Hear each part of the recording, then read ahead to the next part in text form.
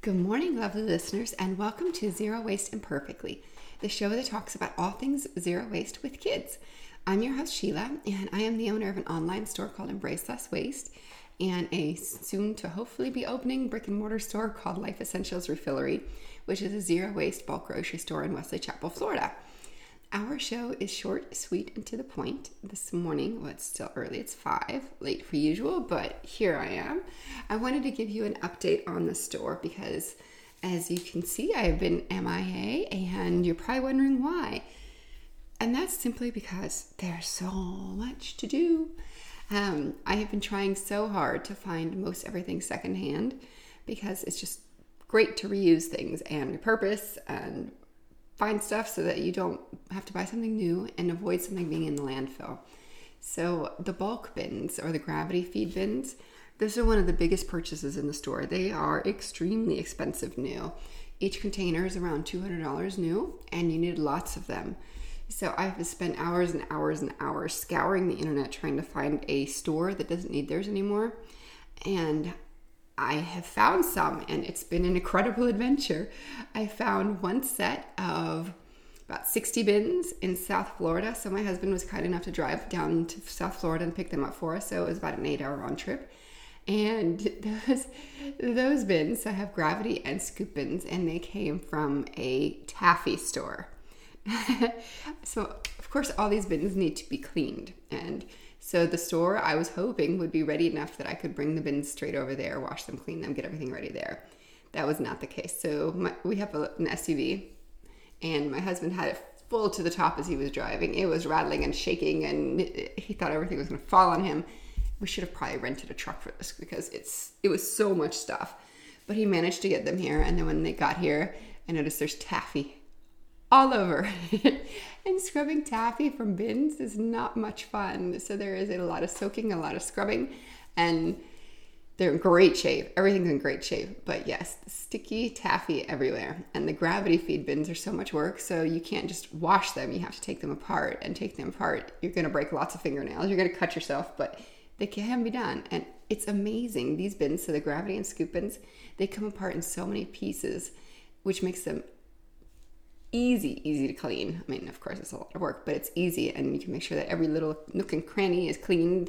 So what the plan is, this is what is going to happen. I am washing them here, getting them perfectly clean. We will load them up into the car once it's finally ready at the store, and then we will do the process again where we use the 3-compartment sink, wash, sanitize, air dry, so we can make sure everything is perfect before we put food in them. And so the second set I found from a store called Reuse Planet in Gainesville. So that was a fun drive. The dog and I hopped into the car. We drove up and got all the bins. And again, the car was full, which is a pretty funny sound driving with a ton of acrylic bins in the car. But we made it. And then those bins, they were much easier to clean. They had already been cleaned. They came from a bulk grocery store also. So they're much easier to clean. And most of those were scoop bins, which is much more pleasant to clean. So now all the bins are all over our downstairs because there's nowhere to put them. Yes, I really hope the store is ready enough to put stuff in. And then the sinks, I'm sure you've heard me talk about the sinks. I've been trying so hard to find used sinks. I've had the worst luck.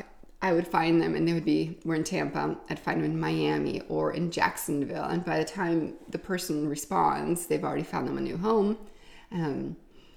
It's been hard, and this stuff is so expensive. I never would have thought that a 3-compartment sink, I don't need a large one, I just need a teeny tiny one, is well over $1,000. It's nuts. It's so much money for a sink. Residential stuff is so much cheaper.